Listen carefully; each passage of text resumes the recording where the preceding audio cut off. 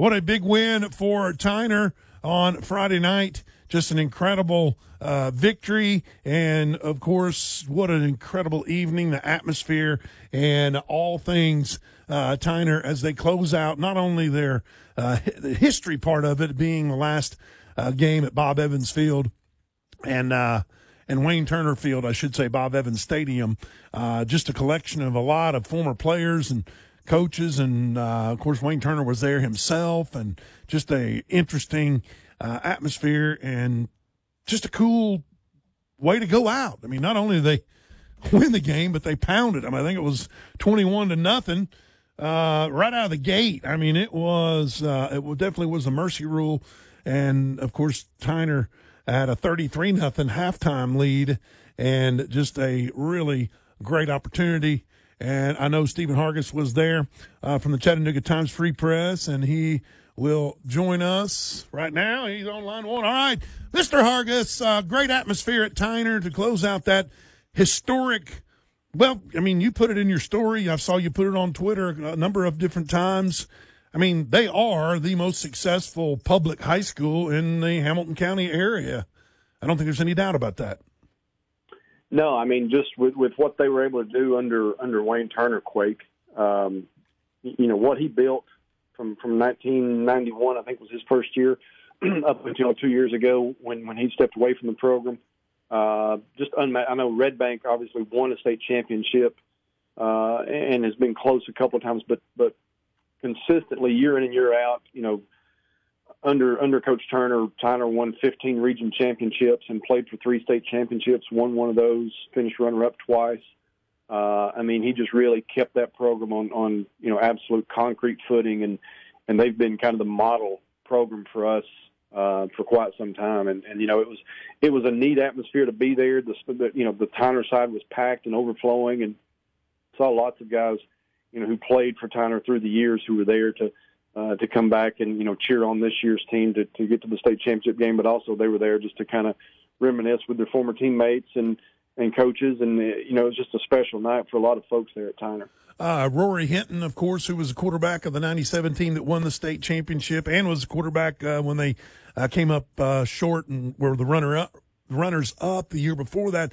He has a son that's on this team. So, I mean, there's just this progression of Tyner athletes. And as you mentioned, so many between you and our man Jay Fowler with FCA. Watching Twitter on Friday night was pretty cool. I mean, all those faces that you're like, man, they're back. There must have been at least 100 ex-football players from Tyner, right?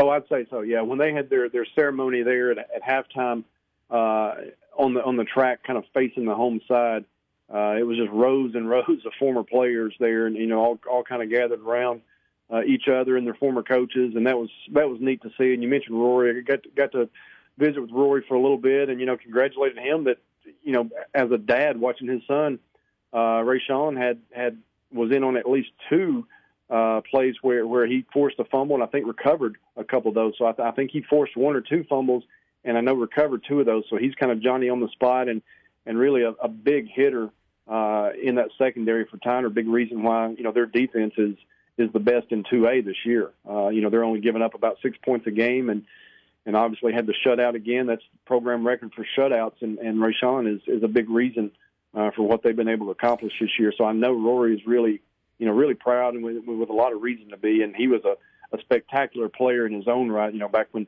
Tyner won it in '96, of course, got there in '96 and lost to Melrose. That Melrose team that sent like 3 guys on to play for Tennessee and some others that went on elsewhere. They were just uber talented. And then the next year, Tyner takes the next step, and it was Rory actually hitting Derek Stewart with about a minute to go for the game-winning point. There, about a 30-yard touchdown pass that he threw that night in '97 that lifted Tyner to win their state championship. So now, having his son with a chance to get a ring of his own, I know that's going to be really special for those 2 guys. And the history is awesome, and the night was very emotional and super cool. But from a football standpoint, this might be the best collection of athletes I've ever seen on a 2A team. I mean, you just don't see, like you mentioned, I mean, there's so many guys contributing defensively. They're incredible. Offensively, with the quarterback's arm, he's just slinging it all over the lot. I mean, they've got wide receivers running free down the sidelines. They got a running backs, 3 or 4 of them that you can give to and expect positive things. I mean, this is a loaded team. Yeah, and that's the thing, preseason-wise, got to see them in some scrimmages and saw, the size that they have. I mean, Tyner always has really good athletes. They always, the speed and athleticism is something they've got this year. They had the size to go with it and the depth. And, Josh Jackson, obviously, he's a Mr. Football finalist for them, thrown for over 3,000 yards this year. And really, he doesn't have just one main guy. Trey Ruffin, I think, has 8 touchdown catches. Of his 10 playoff catches, 8 have gone for touchdowns. Wow. So far. I mean, he's the closest thing you have to, a go-to guy. But he's got 3 or 4 other guys that he's spread it out who have several hundred yards each receiving. So offensively, Josh is kind of the guy that makes them go. But they've got size, they've got depth. I mean, they've got everything you need. It was funny before the season started. I was joking around with one other coach. I won't say who it was, but he's a 2A coach, and I knew that he had been a finalist for a job somewhere else. And I asked, why were you interested in it, applying somewhere else? And he laughed. He looked at me and said, "Have you seen what Tyner's building?" He said, "I've seen those guys in preseason. We don't want any part of that." So I think a lot of folks kind of recognize that if Tyner stayed healthy, they had all the ingredients to make a deep push and do exactly what they've done this year. And really happy for Scott Chandler. He's a guy obviously was at Ooltewah and had a really good staff with him there. Left there, stepped away from there. He's an LFO grad. He's a local guy who has really taken on. Not many people want to follow Wayne Turner's his footsteps. But I tell you what, Scott has done as good a job of picking up what Wayne has done and added on to that. Kind of changed the offense from more of a wing tee, run the ball first style to they've spread it out, and it's more, as he said, basketball on grass, where you just let guys run in open space and get open, and Josh Jackson hits them and lets them do work there. But I mean, just a lot of really, really cool storylines around Tyner. 9 times out of 10, that usually fails. The guy replacing the legend. I mean, but it's worked out so far for Coach Chandler. So I'm hoping it works out this weekend. Now, when you look at their opponent, Stephen, Riverside, looking at some of their opponents, I'm not real familiar with a lot of their schedule, a lot of the teams on their schedule. So tell us a little bit about Riverside and what we can expect from them. Yeah, I think what you'll see from them, that they're going to want to be, from everything I've gathered, more of a grinded-out style. I'll just be honest, guys, not just because Tyner is the local team. I think if Tyner goes out there and just does what they've been doing all season long, plays the way they're capable of, Riverside's going to have a hard time tackling those guys in space. I think Tyner's offense is going to be really, really difficult to stop, especially on turf. You've got good dry weather where they can sling it around a little bit and spread things out. I think Riverside's going to have a hard time slowing those guys down. And we've seen what they do defensively. If Riverside is going to try to play in a phone booth and keep everything in tight and run, whether it be option style or more off-tackle type things, they're going to find that Tyner is a much different type team than they've seen in West Tennessee all season. This is not your grinded out style of team that they're used to seeing. And defensively, this Tyner team is just really, really special. I think, if Tyner stays healthy throughout the game and doesn't turn it over and just plays the way they've been playing and are capable of, I don't see any reason why this is not a Tyner pull-away game. Grind it out against Tyner usually means get you beat. In my book. Yeah, it usually means three quick offensive snaps, and you're punting back to those guys who can run it, take it to the house on any snap. So. There you go. Well said. A little bit about Baylor, because it's a monster opportunity for those guys. Of course, Will Muschamp's son, Whit Muschamp, the quarterback, and I would imagine he'll be in attendance. He's been to a number of games this year to see his son play for Baylor School. But NBA, a familiar foe, but, can anybody beat him at this point? Well, if anybody can, it's certainly Baylor. And, we came within a made 2-point conversion by Macaulay a couple of weeks ago in the semifinals of having a Baylor-Macaulay matchup. That was wound up being a 1-point loss by Macaulay to NBA. And, of course, a few weeks ago, back in late October, I went to Nashville and covered the Baylor NBA game there, and it was wound up being an 8-point game. NBA, scored late to put it away.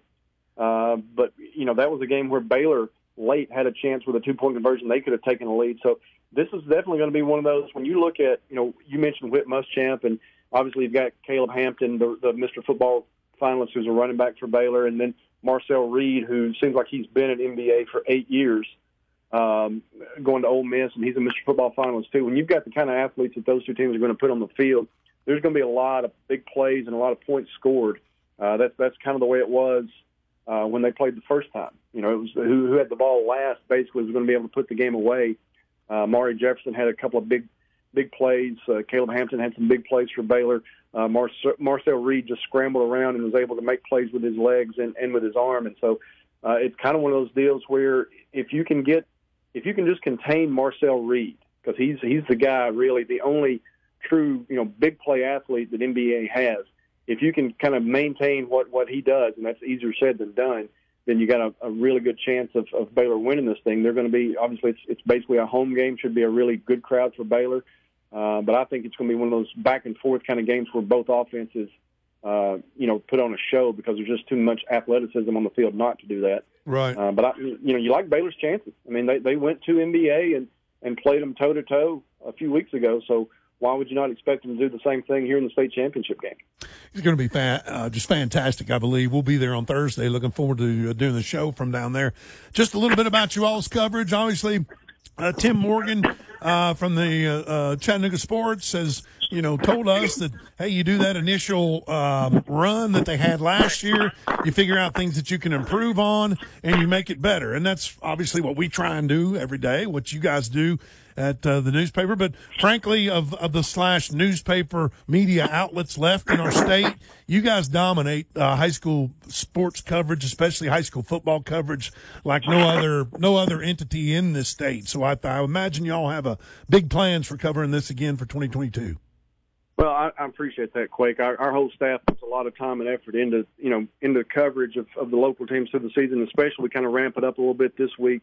We'll cover every game, not just the Tyner and Baylor game, but we'll have our guys will be there, shooting video, tweeting, covering, writing about every game. We'll have, going into it, we'll have a preview just overall of the Blue Cross Bowl itself, and then, got a story that I'm working on about just the college prospects that you can, if you're just a Joe fan, you just want to go watch high school football, we'll have kind of a guide as far as which games to watch for with prospects, that are juniors and seniors this year going into it. We'll have that. We've had, several features that we've got lined up for local players and teams going into it, and then just, the game coverage itself. So, follow along. Patrick McCoon will be out there. I'll be there. We'll have, photographers and other folks will be out there to help us cover throughout the week. So just kind of follow us, at timesfreepress.com or along with Twitter, and we'll have, pretty much every aspect of the games covered for you. And I think everyone should be a Joe fan, just throwing my opinion in there. I want to say, let me say this before we wrap it up with you, Stephen. I don't want to look past this weekend and Blue Cross Bowl, but in 2023, if I could just throw some possible improvements out there, it would be, I just don't think you in your preseason tour, I don't think you hit enough schools. I mean, I think you're really slacking there. So could we get more schools on your tour? At some point, I'm going to stop being lazy and try to get to about 30 instead of 20 or 22 or whatever it was. Yeah, we'll see what we can do about that, Joe. Well, if I ever can do it, I'll definitely throw a tip of the cap out there and be like, look, Joe finally talked me into doing a little more work, so we're going to hit a few more schools. Hey, look, he's got a side gig called Hauling Junk. If he had the Hauling Junk helicopter to take Steven across the Tennessee Valley, this would be a step in the right direction. That's it. I mean, if I can avoid some of the orange cones around Chattanooga and get from place to place a little quicker, that would definitely help. Well, you do a fine job. Absolutely. Keep up the good work, man. Looking forward to seeing you this weekend at the Blue Cross Bowl. Thanks, guys. Look forward to seeing you. Thanks, Steve. Sounds good. Stephen Hargis, of course, the sports editor of the Chattanooga Times Free Press. Holland Junk helicopter. It's got something going on. I think it does. I could weld something together right now, but no, that would be a whirly bird. I don't know about those welds. Yeah, exactly.